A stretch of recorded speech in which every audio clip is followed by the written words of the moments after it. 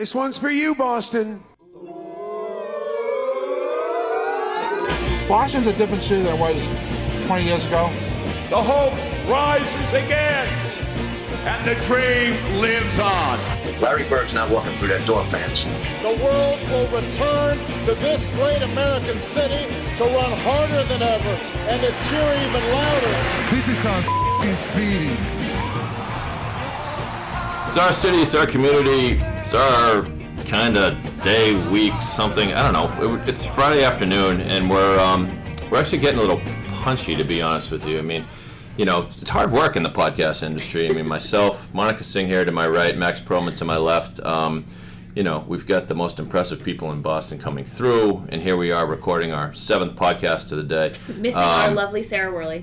Yeah, Sarah's not here, but she'll be back in the next edition of the Boston podcast. By the way, that's not true. We just do, 1 or 2 a week. But anyway... But like 20 hours of show prep, though. The show... It's tough. If you count the hours where we're just sort of thinking about the show vaguely when we're asleep, then yes, I guess it would be about that amount of prep. Yes, extensive prep. Anyway, speaking of radio show prep, we have someone here from WEEI, which for as long as I can remember has been the standard in Boston sports, and of course the Boston Sports Radio, such a part of the fabric of the sports fans' life here in this city. I remember when when EEI first sort of took off. I remember I was in law school, so early '90s, and we're here with Dana Panepinto, who is the director of sports sales at WEEI, and we're lucky to have him. And thank you, Dana, for being here and spending a little time with us, because we had nothing better to do. So. Anyway. That's a great introduction. Glad to be here. You missed the applause. I missed the applause? Oh, yeah, the crowd went wild there Great. for a moment, Dana. Yeah. Happens. To just keep with keeping with my story. Now, you've been with EEI since when, Dana? I've been there, so in April will be 12 years. 12 years, okay. Yeah, so I've been there 12 years and a number of different roles. But the last 8 years as the director of sports sales. But you grew up around here, right? Grew up in Hanover, nice. So local Route guy. 3, baby. Route 3, baby. Yep. Went to Curry College, Yeah. played some college hockey, Nice. and so I've always been here, born and raised here, and it's been obviously working for a sports radio station in this town has been a dream come true. Oh my gosh, the last 12 years? Yeah, insane, crazy. Yeah. When I started, which was 2004. Was the first year, obviously, after 86 years, they won the World Series. So I give myself a lot of credit for bringing the first World Series. That was you? That was me. You did that? I did it. Oh my God. I did it single-handedly, and as a matter of fact... Applause on that? Yeah. Yeah. As a matter of fact... Oh, wait, he deserves the hallelujah. How many championships do we have in the Panepinto era? A lot. And it's funny because after we won the World Series after 86 years in 2004, the World Series trophy showed up at my kid's school. Mm-hmm. And they came home and said, "Thanks, Dad. That was so cool. You sent the trophy to school." I said, "Absolutely, of course I did." It's one of those sad things. Years later, they realize the truth. And exactly. Like, yeah, I guess our dad didn't do that. Right. The trophy. I remember the first time I got to have my picture taken with the trophy, and it was I might as well have just died and gone to heaven, right? And it's almost like that now when you see everybody posing with the trophy, it's almost like now everybody's got a picture with the trophy. I know. They had the trophy tour, so it's been everywhere. Which one was that? Was it the first one? Yeah. Or was it, I know, right? So Dana, you by the way, you mentioned Curry College, and I would be remiss if I didn't mention that. I think this is so cool. You went back and you were the speaker, the speaker of distinction at the graduation speaker, right? Convocation. Convocation. Yeah. Okay, convocation. Same thing. Yeah. They'll give you anything to give some money. Is there a lot of money in radio? Because I hadn't heard. But anyway, what was that like? It was great. It's been a lot of changes at Curry, so it was great going back to the campus. And I quite honestly had disconnected for a number of years, but they had a new dean come in, and he reached out to me. He happens to live in Falmouth, where I live now, and so I reconnected with the school. Then they had me back for that, so it was a great honor for me. I went back to the radio station where I started my career, and spent some time there. So it was fun, a lot of fun. Okay, so Monica, you're the one who got Dana into the studio here today. I did. So HRW Studios, by the way. Right. So So Dana and I met when I was in-house counsel at EMD Serrano. Mm-hmm. And I was involved in licensing, endorsement, and sponsorship work with athletes and radio stations, trying to build our presence. And so we had done a deal with EEI, and I was getting frustrated during the negotiations. So I had sort of said, like, well, who's the guy? Like, make this stop? Like, because I just was getting boilerplate language back, and yeah. So So Dana's the guy behind the guy? So Dana's like behind the curtain. He's Oz. And I was introduced to him, and I sent him an email. And I'm not sure what you thought. Maybe that I was just not...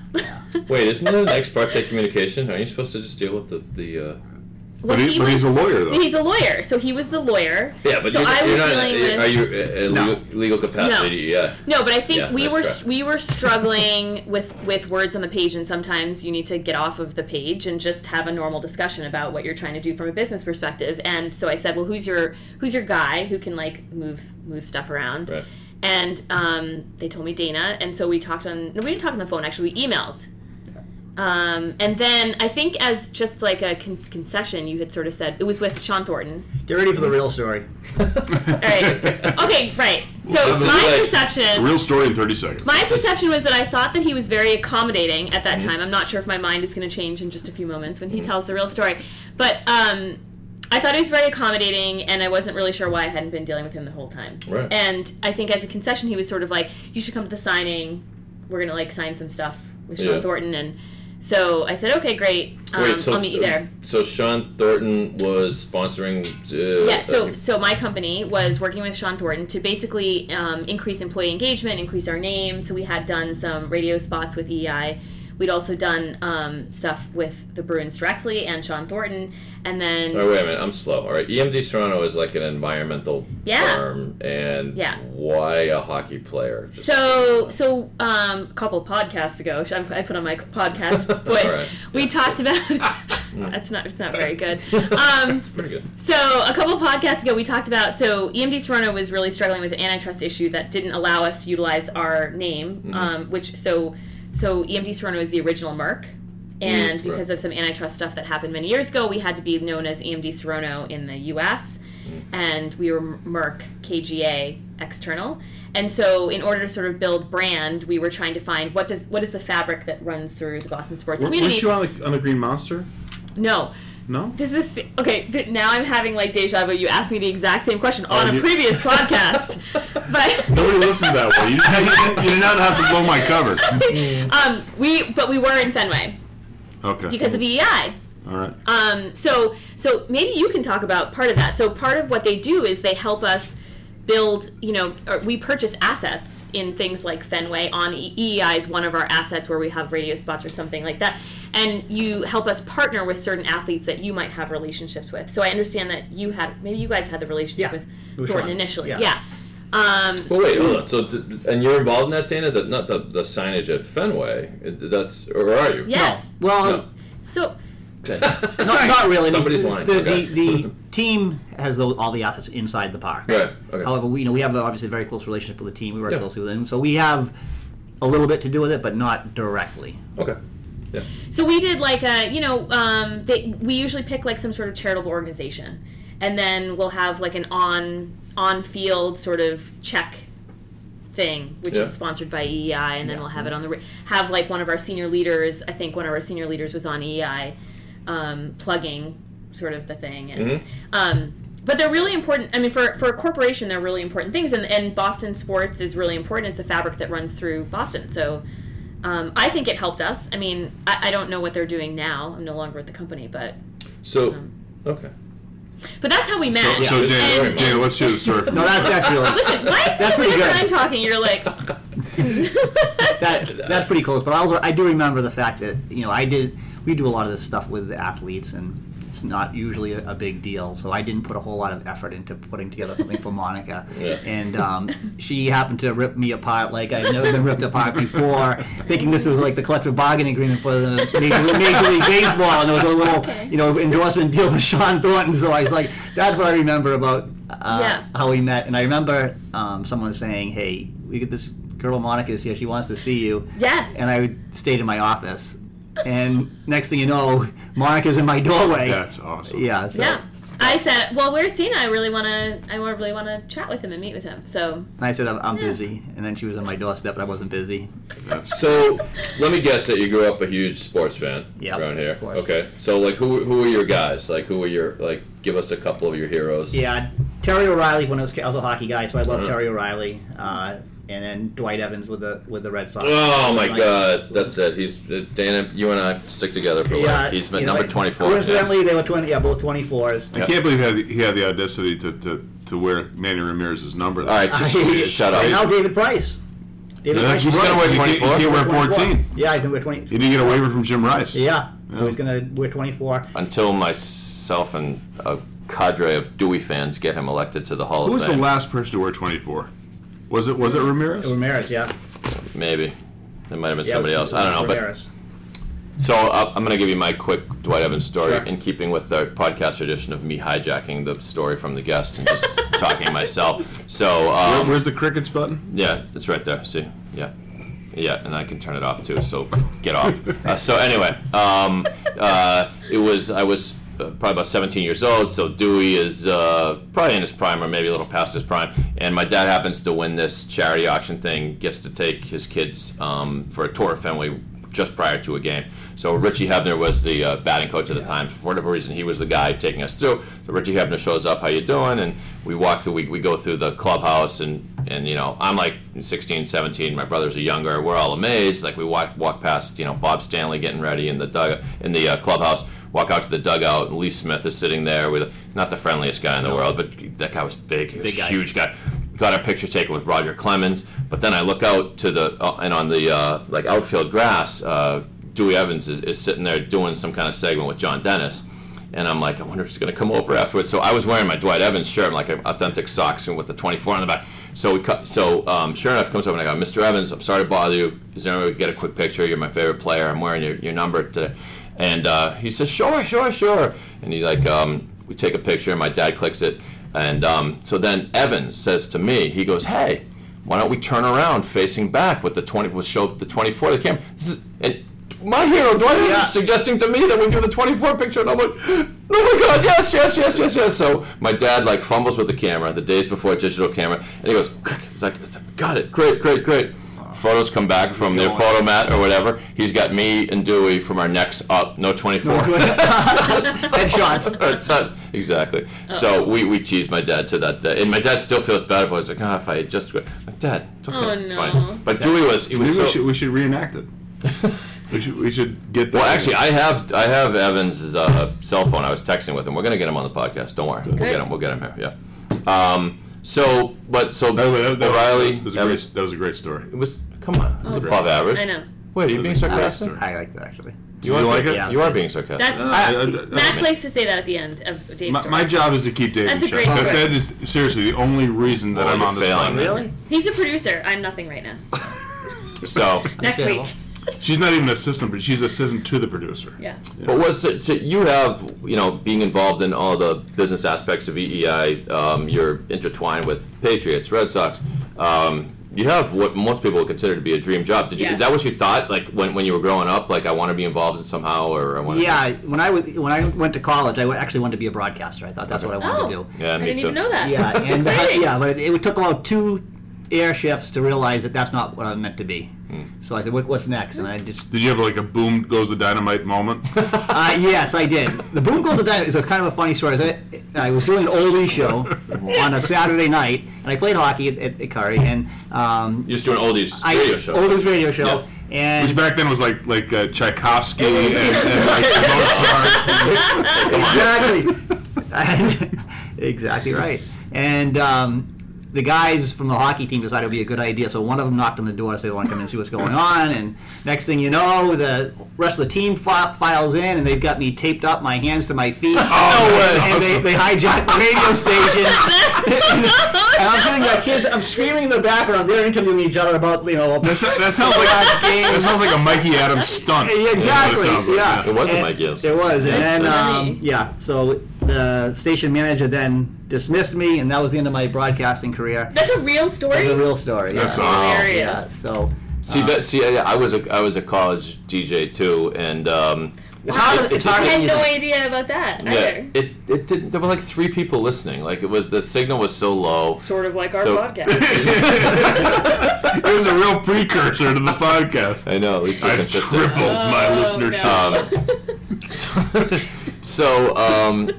But looking back and all that is tell us what's fun about your job now and you go so you are at every Red Sox game. So that is like the crazy thing to me is like this man goes to every Red Sox game. He's working though. Working, exactly. Right? Yeah. I mean, I get that part. Are you married? You are married. I'm married, yeah. Yeah, honey, I'm working. I'm working. And your baby is your little one is 6. 6, yeah, she's 6 years old. So you have one in college though, right? Yeah. 2 in college. 2 in college. Yeah, so we got Yep. Good range. Yeah. Nice range there. Yeah, you're good. Good. Keep working. Yeah. But yeah, tell us what your day to day is like at EEI. Yeah, it's the good thing about what I do is it's different every day. So I'm going there, and I know it's going to be a different challenge each day. But working with, like I said, the Boston sports team is pretty cool. Mm-hmm. And so a normal day would be, as Mark mentioned, I have a long commute. I start in Falmouth. Falmouth, wow. I leave about 4:30 every morning. Oh my goodness! And you go work out every morning. Just to beat the traffic, and I go to the gym, and then get back. I try and get to the office about 7:45. And we'll tackle different things of what's going on in the day, whether it be putting together Red Sox proposals, presentations, etc. I spent a lot of time back and forth with New York, just doing the New York advertising agencies and making sure they're covered with. Did you invent Tessie? No, Tessie? I did not invent Tessie, but I did invent. I have a new suggestion as a child, a little, and then we want to call him Pesky. Okay. Oh, the baby is baby. Pesky. So we have Wally, we have Tessie, and I suggested we have Pesky. That's brilliant. That's brilliant. Yeah. I love it. Oh my God, that would be great. Yeah, I thought it would be good. So I told them early on, so I said, listen, I want credit for this if it ever happens, but... That would be so good. What do you listen to? Do you listen to all the shows? Yeah, I try and listen to all the shows as much as I can. It's tough, but what I really listen to is podcasts. Though I go back because time shifted listening is so huge right now. So any of the interviews that I miss on the radio station, which are the things that I really like the best, when they like Brady or Belichick, I go back and I listen to them. I'll download them all and then I'll listen to them the next day at the gym while I'm running. But this is like asking you which one what's your favorite kid? Yeah, I know. Right? What's your favorite show? Dennis and Callahan. Yeah, I know. Me too. Yeah. Me too. And I remember listening to Dennis and Callahan. You're not the only one who can tell stories of. I remember when I was. Go ahead, Max. Jesus, I didn't. I just rolled my eyes. That's all. Like being a 30-year-old guy 15 years ago, listening to Dennis and Callahan, kind of get their feet under them. Right. And they've gone through a lot of stuff, and then Minahan. I know that he's like the most hated figure.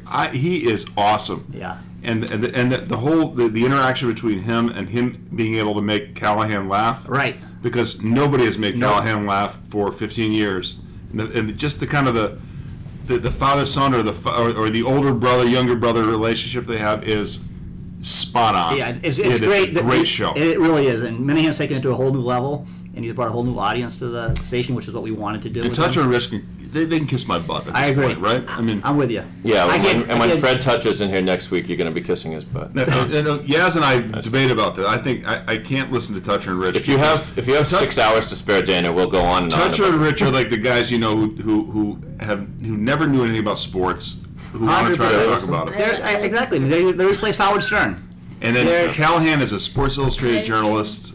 Minahan is a brilliant guy. Brilliant. Dennis is a sport. It's just a great. Minahan's a brilliant guy. What I will say, okay, we've had this. Callahan is a brilliant guy. Minahan's a brilliant guy. Hold on, let me say something before I forget it. I'll say one thing. But Max and I can talk about this. I don't know if I love Dennis and Callahan or what, but I do listen to them. And I have to say, during the whole Deflategate thing, yes. I didn't want to listen to anybody else. Agreed. Because they now granted they were on my side, our side, Tom Brady's side, but they took the time to read everything. They really knew everything.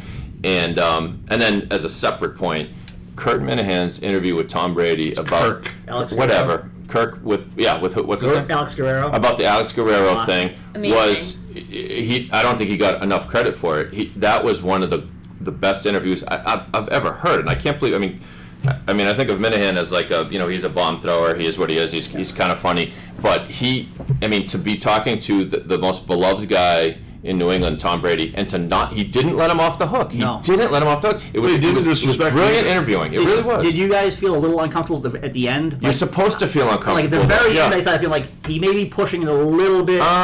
And I started to cringe. He and did then what he had to do. He pulled it back. He did what no other host probably would have done. Yeah. It's like most hosts would have done. Okay, Tom, that's your answer. I fine. think about it. So I think about it in the context of what we do, like it being lawyers.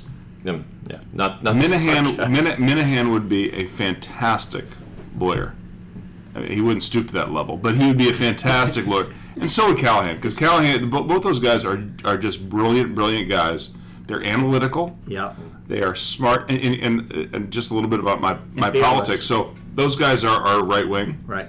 I'm more to the left side of things, but I can respect their discourse because they are very, very bright about how they do it. To me, they are the gold standard. But I want to hear it. So Dana, this is what Dana sells. So what do you think is the secret to this? I mean, DNC have been. I mean, they're not always number one, but they're a standard, right? So why are they successful?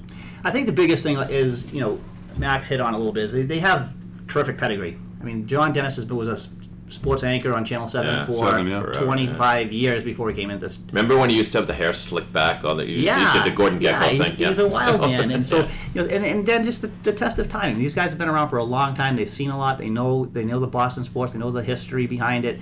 And like you said, with the Deflategate, whenever there's a real serious sports story, people come to WEEI because they know that's really where they're going to get the credible information. Those totally guys, true. they really, That's right. and whether it be sports or even current events. I mean, if there's something big happening, the 9/11 bombings when they were on there, you listen to the back. I was listening to them when it happened. Yeah, these guys are right on it. That's where they thrive. I mean, when there's something serious happening in the city or in the world, I mean, you got to listen to those guys because they're right on top of it. If you actually listen to that 9/11 tape, some people did not acquit themselves very well at that moment. Right.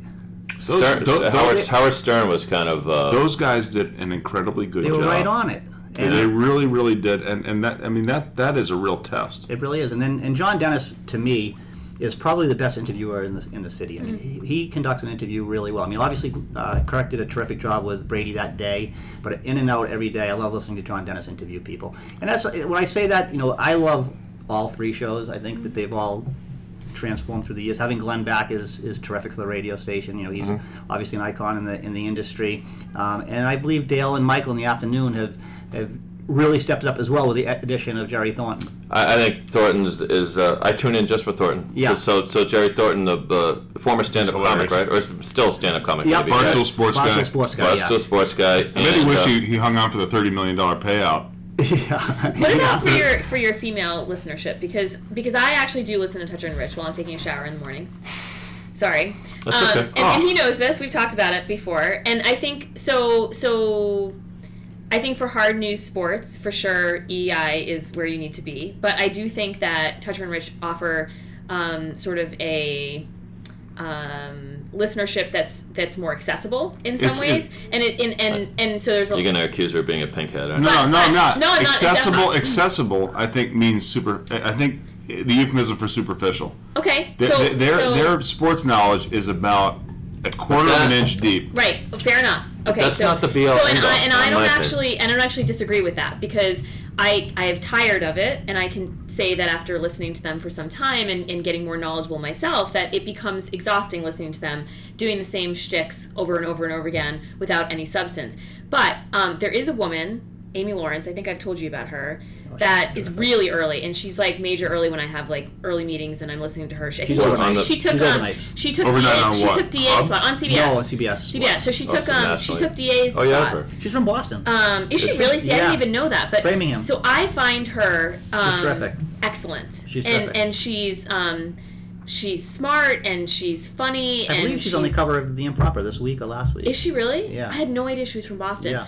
But so I guess I want to understand and appreciate, do you guys consider female listenership, and is there something, are you guys working towards trying to gain more female listenership? Is that something that's even like a thought? What was the last female host? Fabulous Sports Babe. The Babe, yeah. We've tried a lot of different things, and it's really difficult to get that. I mean, and if you're in sports radio, it's really hard. So we've tried a number of different things, and I don't think it's as simple as just hiring a female sports anchor. Right.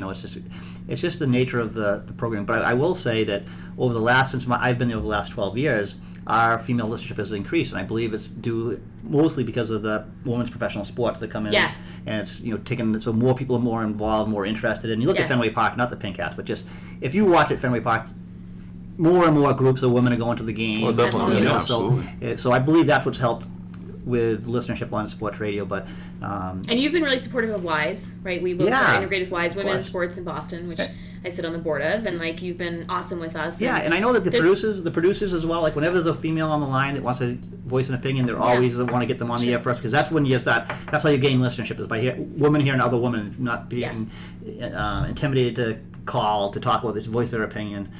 So we try and do that as much as possible. Yeah, it happens. It's probably 1 out of every 10 calls or something. But usually when there's a female calling, it sounds unusual just because, it's a female voice. You don't normally hear that on sports radio. But on EEI, I think it's typically an educated fan. It's not just somebody saying, I love Pedroia, he's so cute. But this, two things. This season, with political season, women are calling in to voice political views. Yes. But I also think that Toucher and Rich and Sports Hub really does a disservice to women when they do that pink hat thing and try to ridicule women who don't know anything about sports or going to the games, and they pluck people out of the people coming out and try to make them feel like or make them look like they know nothing. So they don't know anything. So what though? No, but it's but Dave, but the truth is arguably anybody walking around I think that there's a spectrum of fan, even irrespective of gender. And if you ask any drunk guy who's got like some green hat on, I mean, it doesn't matter.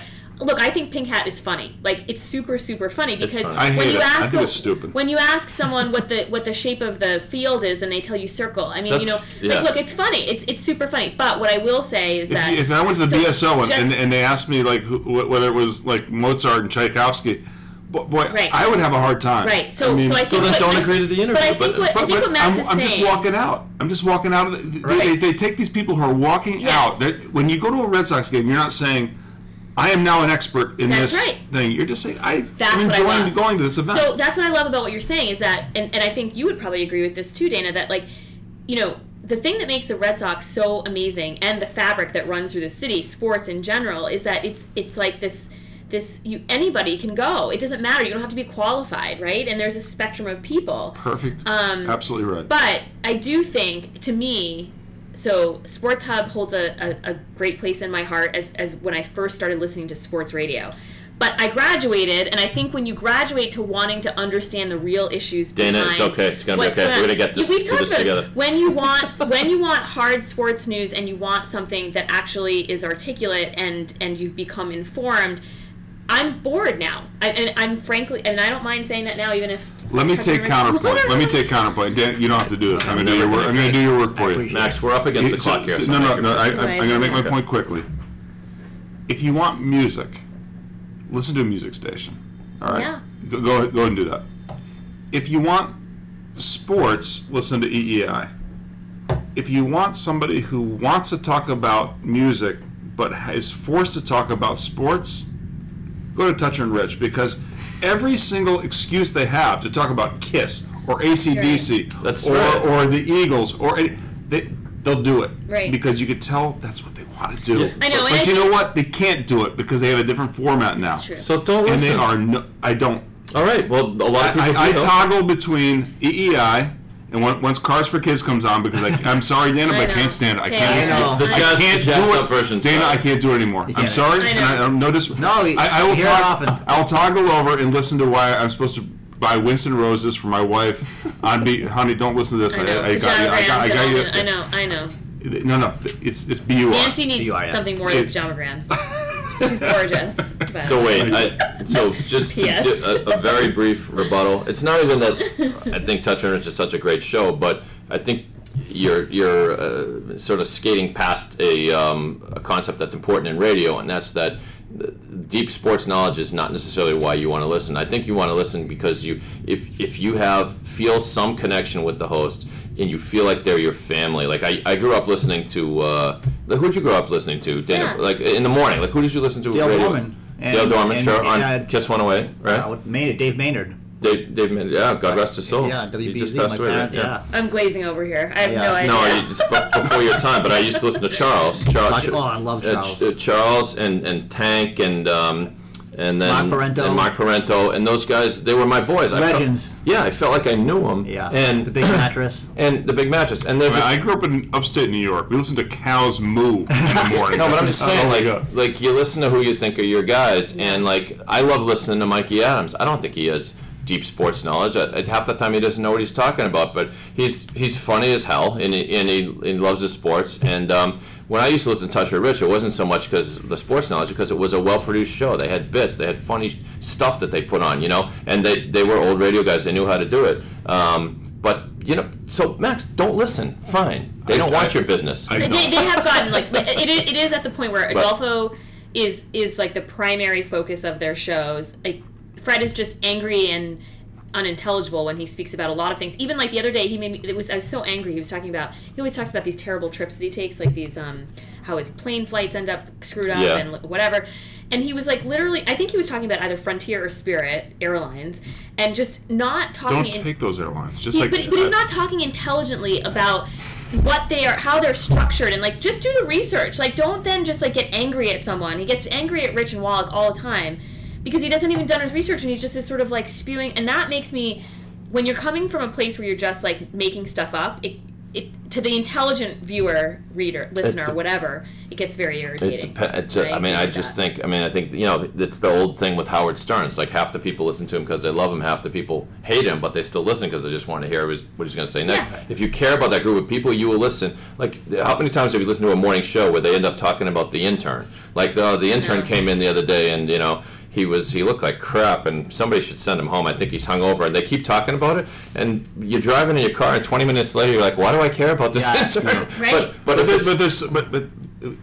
So Touch and Rich don't have anything that's so edgy that you have to listen to about it. And Adolfo, that joke's been played way too many times. It was funny for a while. I like the whole Curtis thing. That's kind of interesting on DNC, and the Mita Perel thing was good. Yeah. So I don't know. I don't miss Mita Perel. I do miss Mita Perel. I like that guy. All right, you know what? Let's take a break. We're gonna let Dana talk a little more on the other side. Yeah, seriously. we should really get a guest for this episode. Got like top business guy from WEEI. We'll be right back with Dana Panepinto, and we'll talk more about EI sports, and maybe we'll let him get in a few words. Stay with us. Stay with us on the Boston Podcast. Hello, everybody. This is Jimmy Tingle, and you are listening to the Boston Podcast. Woo! That was perfect.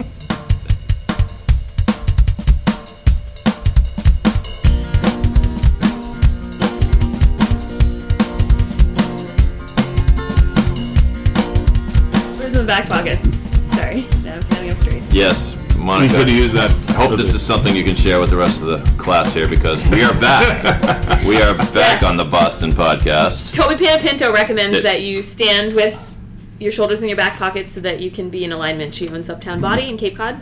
You're referring to our guest's better half, yes. I presume. Yes. So we're here with Dana Panepinto, who's the director of sports sales at WEEI. Am I getting it right? Panepinto. Yes. Okay. Is that Italian? What is sports sales? What is it? Yeah, like Sponsorship. Like, so whenever you listen to a Red Sox game and you get an annoying commercial come on, that's what we do. Okay, so it's selling time during the sports properties that you guys have. So Patriots Monday, Patriots Friday, Red Sox baseball, any of our play-by-play or our Patriots stuff. Got it. Boom shakalaka. I have Tom Brady saying "boom chakalaka" in that fantasy sports. That wasn't you, obviously. That was like what was that? DraftKings or something. Anyways, so let me go ahead, Matt. Don't mean to interrupt the host here, but what do you? I know this is not your property, but what do you think of the whole replacement of Orsillo by Dave O'Brien, who was recently a EEI guy and now becoming an Essen guy? Dave is one of my favorites. I mean, I think the whole situation was mishandled terribly. Yeah. But if you're going to replace Don Orsillo with anyone, it's got to be Dave O'Brien, because Dave's amazing. He truly is probably the best television broadcaster in the country. And so Don has nothing to be ashamed of being replaced by Dave O'Brien. It was mishandled, but I think it was a great choice, and Dave will do a terrific job for them. And we recently hired a new Everett. guy, Tim Neverett. Yeah, From where? Nashua, New Hampshire. Nashua, New Hampshire. Go Purple Panthers. And we're really excited to have him. He's a local guy. He's looking at this as his dream job coming home. Oh, I bet. His last stop in. So he and Castig are going to be together? Yes. Yeah. Okay, on the radio. Yeah, On and he was EEI. recently with the Pittsburgh Pirates the last 8 years. Oh, that's right. Yeah. And he's really good. We're really excited to have him. As much as we love Dave O'Brien, he did have some commitments with ESPN, so we had to miss some games. So That's right. Tim will be available for all 162 games. So I've always liked Orsillo, but even I was surprised at the outpouring of support for him when it was revealed that they were going to let him go, because he was always the he was the foil, he was the straight man to Remy's right. shenanigans, but he did a nice job, and people forget. I mean, he came in replacing Sean McDonough. Is that Yeah. right? Yeah. So a quick aside, my dad just turned 75, and so I for his birthday I compiled a video of like shots of like him playing catch with me and stuff, but with Red Sox famous moments, and one of them was Tom Brunansky's catch in 1990 to clinch the AL East, and Sean McDonough's calling that was just awesome. Yeah, it was like Brunansky. Sean's terrific. Yeah, and I miss him. He was such a talent, you know. McDonough's for a while, I could not distinguish McDonough from Orsillo. They do sound the same a little bit, yeah. But Orsillo was great. O'Brien is an extreme talent. He's a pro, yeah.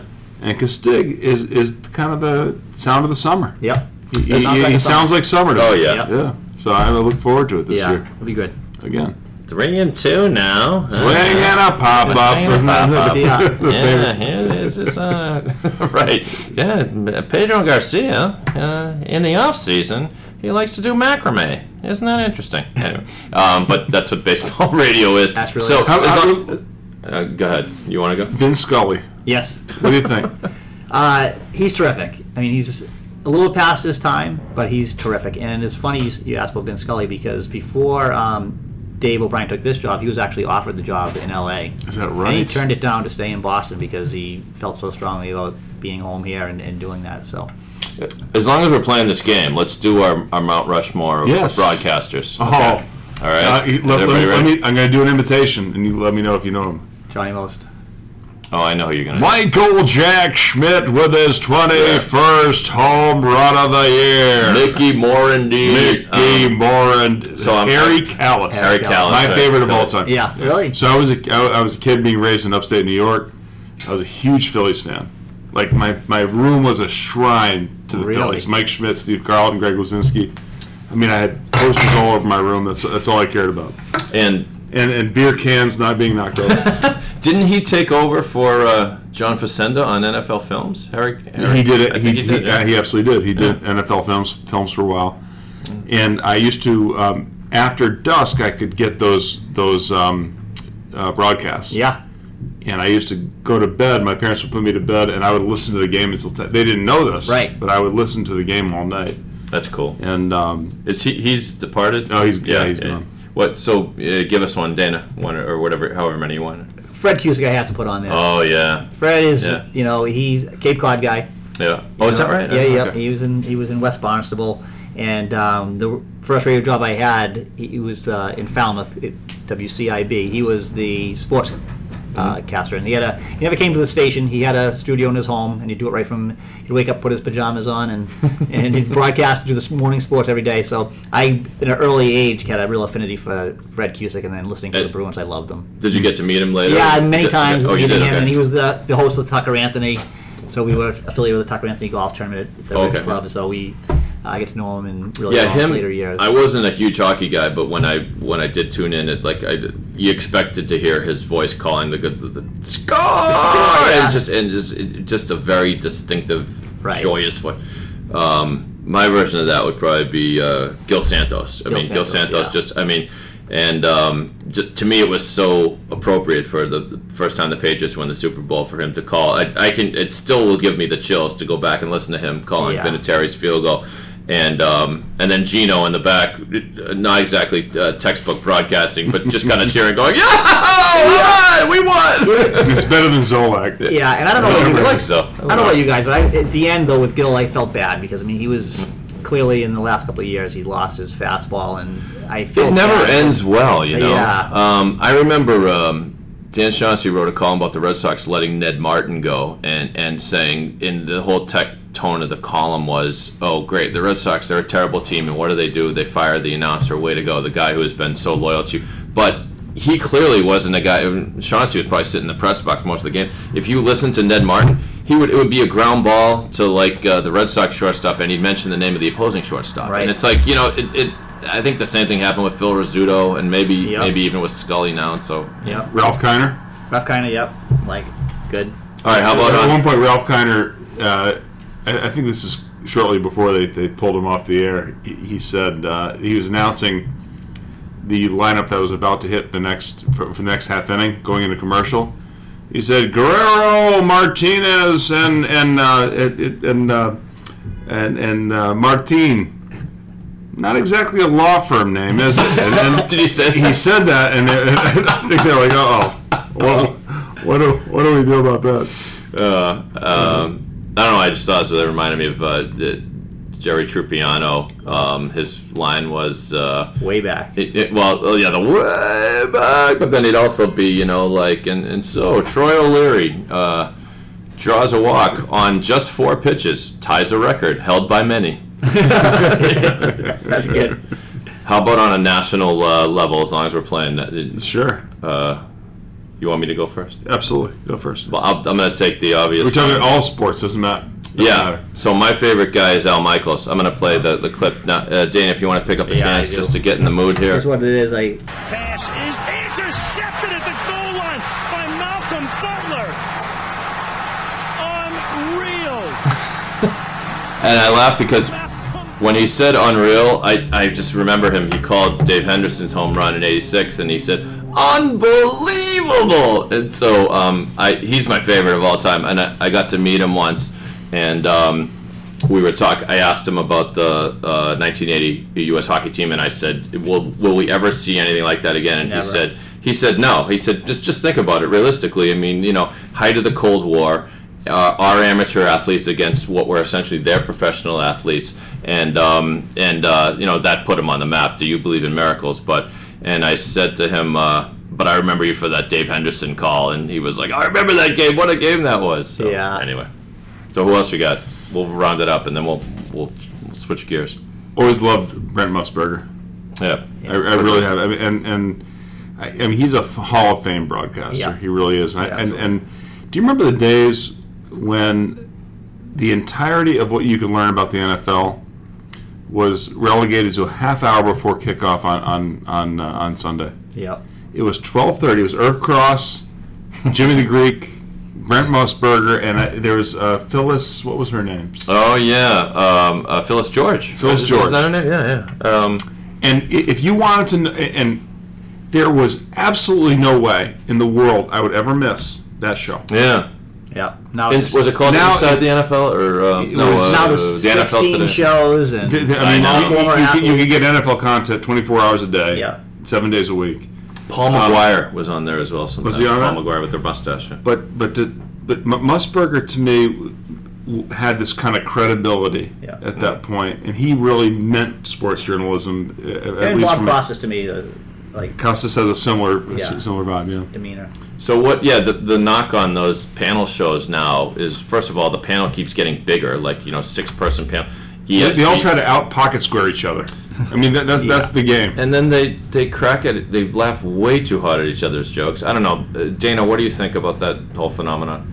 The growing, it's a little much, or what? Yeah, as Max just mentioned, I think it's crazy the way you can get so much information, so many different places. It's just everything's so diluted right now. I like the days when you had a go-to source for all your information, and you could believe it, and it was credible, and they weren't trying to scoop each other and the next best story, whether that's real or not real. And so, Mel Allen, This Week in Baseball. Right. Oh my God! Yeah. Remember when, instead of seeing all the baseball you wanted all the time, Mel Allen, you had every week you cut that hour. And Peter Gimmon's baseball notes. Those are the two go-to things. Yeah, I remember taking pride in the opening to This Week in Baseball with these slow motion shots of just great plays. And Fred Lynn was one of the guys catching. It might have even been when your team showed up on This Week in Baseball. Oh my God, it was that huge. was huge. Yeah. If one of the players that you followed. I mean, when I was a Phillies fan, if like Manny Trio or like Larry Bowa was on that show, I was elated. It's the same thing with like the pride. It's the same thing with the box scores. It's like we don't love box scores like we used to, because you used to go open up the paper and you like. Now you know everything before you read it. Exactly, you know the night before and all that. But Dana, you being so intertwined with the convergence of business and sports. You've had these moments over the past decade plus, and just the golden era of Boston sports, right? Yeah. Give us a few moments of have there been moments where your job has taken you to places where you've been in interesting spots with the Sox or the Patriots or whatnot? There's so many of them through the years, but I'll tell you just two quick stories that always stand out to me, and I like moments where you say wow, this is what I'm doing, this is my job, this is my life, this is what it's all about. And the first one was after the 07 World Series in Colorado. Went out to Colorado and for the final game, Game 4, and didn't even check into the hotel. Flew in late, left my stuff at the front desk, took a car over to the stadium, then went to the after party afterwards. And we're walking in, and just coincidentally, Maroon 5 happened to be playing that night, and we were at the Palm where they had the after party, and they happened to be having dinner. And they said, "What's going on here? Like, you're clearing all the furniture out of this room." And they said, well, the Red Sox are going to have their celebration here after. So they said, do you mind, can we stay? So they went to their tour truck, their tour bus, and they grabbed their guitars. No way. Yeah. Wait, now hold on. Now just back up a second. So you get, as being with the WEEI, you get to go to the Red Sox party after this? Yeah. This is their party? This is their party, yeah. This is their celebration. So all the players are there. God. Max, we're in the wrong business. Yeah, it was really cool. And then Maroon 5 decided we're going to do an acoustic set. So they get up there and they're doing 5 songs. And you get Kurt Schilling up there singing "We Are the Champions" with Maroon 5. And then the real cool part happened after we went into the kitchen, and Adam Levine, who's the lead singer, 2 or 3 weeks out of rehab, and we're in the kitchen of the Palms restaurant passing around a bottle of champagne, talking about his conquest with Jessica Simpson. It was crazy. God. So it was something I'll never forget. It's funny because 3 weeks ago we were talking about Dave's conquest with Jessica Simpson. Yeah. And then the second one was after the Celtics won their championship with Garnett and Pierce. They invited us to ride on the duck boat. Oh, nice. Yeah. So I was on one of the duck boats, and I happened to be in the back, and of course, who shows up on the front page of the Herald in a duck boat? Yep. Was me. Oh, that's awesome. and I listened to who was in your duck boat? It was mostly all media people. And why they had this, we were right behind Pierce, and Garnett had the trophy and the duck boat ahead of us. So I'm there. And the next morning I'm listening to Dennis and Callahan, and I'm hearing him say, so tell me about this 5'8" white guy that the Celtics signed. We didn't see him play. What happened? Because they were just bummed out or pissed off that they weren't invited to be on the duck boat. Oh, that's and funny. here I am on the duck boat. And they knew who they were. They saw it. They're who's this 5'8" guy, white guy that's on a duck boat? It's got to be. That's great. Yeah. So those are 2 things that really stand out to me as some fun stories. But there are many times where I just have to sit back, whether it be just a phone call from one of the guys that leaves a message for me, and I'm like, wow, David Ortiz just called and he's leaving this message for me, or this one is calling. And so it's and it's exciting, it's fun. So you got 5 minutes left, Dana? Absolutely. All right, you want to do the 5-minute drill? Sure. Do I have to finish this entire thing of bourbon before we leave, Max? Yes. It's this is the big one, so I don't know. We'll see. All right. I'm going to take a quick break. You want to take a quick break? Come back on the other side, do the 5-minute drill. Okay. Do you have to go to the bathroom?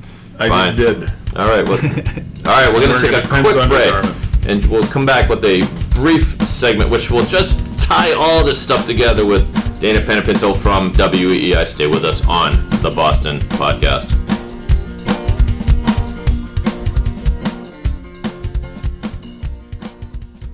This is Deb Curran with O'Brien Levine Court Reporting. You're listening to the Boston Podcast.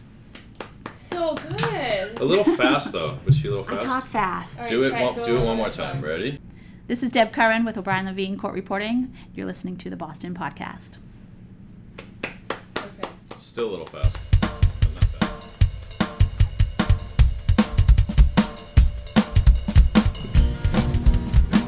And welcome back to the Boston Podcast.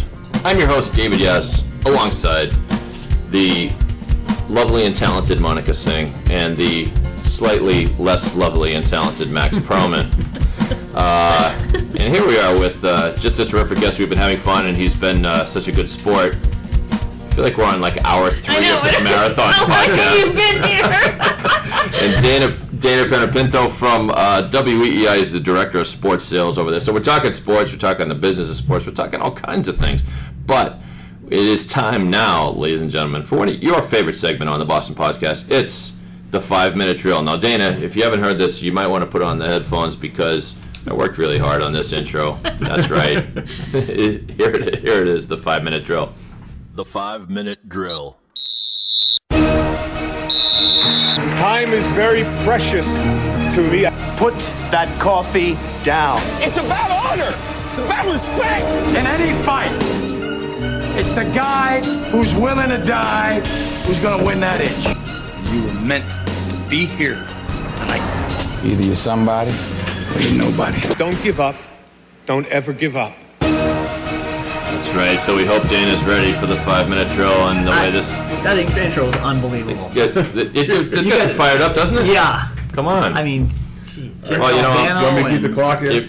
If only there was someone here that was a higher up in sports radio that might want to hire me. Well, what are we talking about here?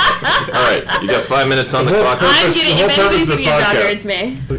The whole thing. This is all on audition tape. This is a continuous audition tape for Dave Yaz. All right. So you ready, Max? 5 minutes on the clock.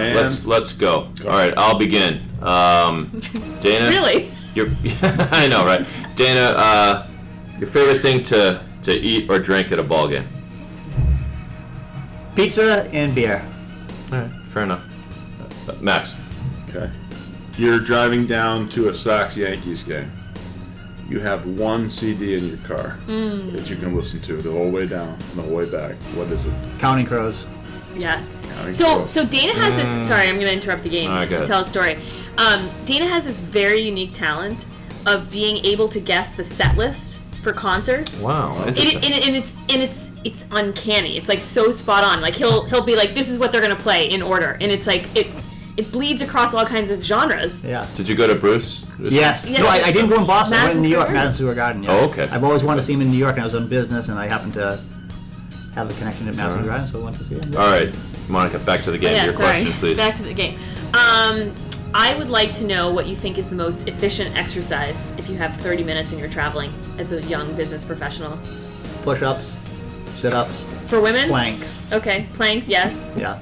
Right. Sit-ups, fine. Push-ups are... They're great. Kind of tough for me. But who's your favorite Red Sox center fielder of all time? Center fielder. Oh, that's a good one. I said favorite, not necessarily the greatest, just your favorite. What do you... I don't know if I have a favorite center fielder. Like I said, Dwight's my guy. Okay, but he's a right fielder. We'll accept that. How about this? How about who's your favorite Red Sox unsung hero or scrub or unlikely hero? Butch Hobson. Oh, that's a good one. Yeah. Butch Hobson. You remember when? And Rich Gedman. Oh, Geddy. Yeah. Walt Reniak ruined his swing. Otherwise, he could have been a perennial all-star. Is that Butch FedEx Hobson? Yeah. But, excuse me. Yeah, before that incident, he was one of the toughest outs. That's not true. He was one of the toughest third basemen in the league. He had 30 home runs from the 9-hole one year. You remember that? Yeah. He had 30 home. And he used to manipulate the elbow chips in his elbow. That's where your elbow chips would be. Bone chips in his elbow, so he could swing. Tough bastard. All right, Max. With the risk of being pigeonholed as a music guy, which I'm not, but Billy Joel or Bruce Springsteen? Oh, that's really hard. But that's hard. I'll go with Bruce. Oh. Why? His shows are legendary. I mean, he's 66 years old. He just played 3 hours and 20 minutes in Madison Square Garden. So it's the energy level. I think you can't go wrong with Bruce. We're going to get a lot of postcards from Long Island. You know that. I love Billy. Based that answer. Yeah. Okay. I love Billy Joel. I've seen him probably 8 to 10 times. I saw Bruce for the first time, and I got to admit, I was blown away. I got to admit, I coming out of there, I was saying that might have been the best show I ever saw. Yeah. Really? And he's obviously, I mean, Better sorry, than Bruce, Whitesnake? but he's past his. David Coverdale Better than basically that. rocked it Better at the than that Syracuse night. War Memorial That night I that spent with Air Supply, which was touching. But, all right, Monica, you got a question? I want to know what you're thinking about the Celtics because they've been on a winning streak. The Celtics, I love. I mean, I love the way they're playing. You know, young team, exciting, no stars. You know, Brad Stevens is the biggest star on the team. He's the coach. I mean, you know, so I just love watching these guys. I'm curious to see what they do at the trading deadline. I think they're going to make some moves. Do you really think that's what they're going to do? Yeah, I think they'll make some moves. I hope Danny doesn't completely blow it up, but and give away the draft picks. So they have 3 first-round draft picks. So their future is bright. I mean, I think they'll be the next Boston team to win a championship. Wow. Really? Yeah. It's a bold statement. Yeah. Coming from the Panepinto era that we know That's right. brings championships to the city of Boston. All right, that was my halfway podcast voice. Okay. Is it my turn? It's my turn, right? All right, I'm heading. It's always your turn. I'm heading. I'm gonna get a tattoo that says that it's always my turn. It's not my birthday, but I got my name on the cake. It's a rap lyric. I hope you got it, Max. Here's my question: greatest favorite Saturday Night Live cast member of all time? Eddie Murphy. I like Eddie Murphy. I'm giving you the correct time on that. You can't argue with that one. Cannot argue. He's in Cooperstown. Yeah, Eddie absolutely. Murphy. He Yeah, really is. Yeah. First ballot. Yeah. Absolutely. Yeah, and that's who we grew up with, really. Right. Like Eddie, and you know, Joe Piscopo just rode on his coattails. Yeah. But he carried that show on his back. He sure did. He was unbelievable. And it's so sad to see. Did you see him on the reunion show? No, I didn't. It was just awkward. He had some bit planned, and apparently there was he was going to play Bill Cosby. Oh, and right. at the last minute he said, I can't do it. I can't do it to Bill Cosby. You got 1 minute left, by the way. All right, you're up, Max. Go. Most fulfilling professional moment. Oh, that's a good one. Most fulfilling professional moment. I think probably we have a big deal with the Shaws, and getting that. They went through a lot of turmoil. They had a sale, and they're our presenting sponsor, the largest sponsor in the broadcast, and getting that deal redone was a huge challenge. I think doing that was probably most fulfilling. All right, Monica. What makes November Project so special and so significant in your life? What's November Project? Well, it's a free fitness movement that a bunch of people get together on Monday, Wednesday, and Friday, and they go work out. And it's the community that I love. I love the camaraderie that it brings, and the fact that you got a 500 or 600 people showing up at Harvard Stadium on a Wednesday morning, running up and down the stadium stairs and encouraging each other. It's a great way to get a great workout with a lot of really good people that non-judgmental, just having fun and just there to work out. I've been known to join the Harvard Stadium stairs. I need to get back involved. How do we find out about that? November Project? Yeah. Go to their website or Facebook, November Project Boston. Just Google November Project. Google November Project. Or show up at 5:30 or 6:30 on Wednesday mornings. Yeah, they're on 26 different cities right now. They just opened a unit in They sponsored Iceland. by New Balance now? Or They're not sponsored by anybody. Or North Face? No.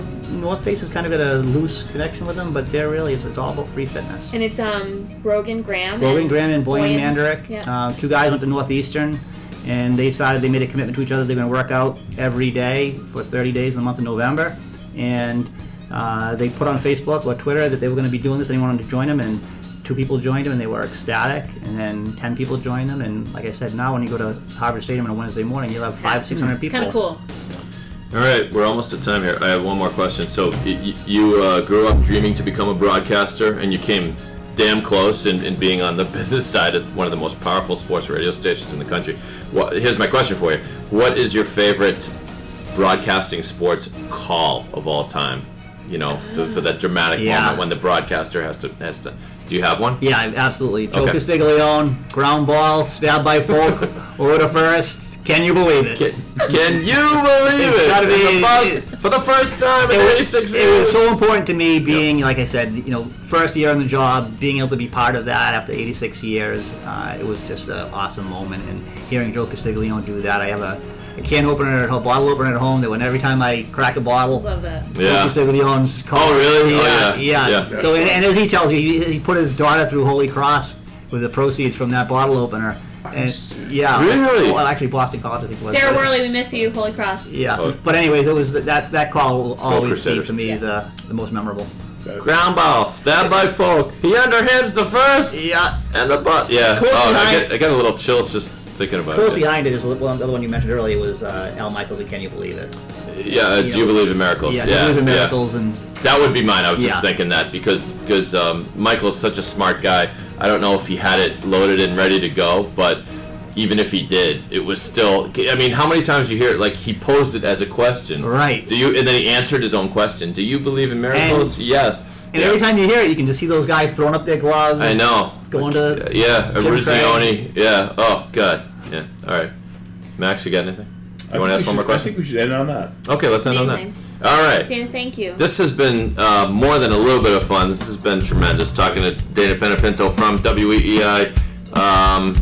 What do you want to plug? Go to WEEI.com. And what if you want to advertise on WEEI? There's probably information on the website, right? Absolutely, or you can call me directly. All right, call me. Give out your number. 617-779-3514.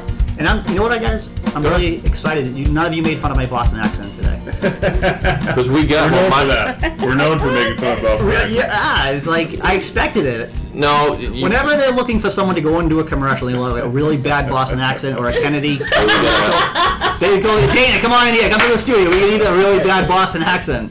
Mine comes out now and again, but we love Boston accent. We celebrate it. Max hates him because he thinks Ben Affleck has a fake Boston accent. We'll spend an hour arguing about that. On a previous podcast, we talked about Thank you, Dana. Join us next time on the Boston Podcast. Thank you.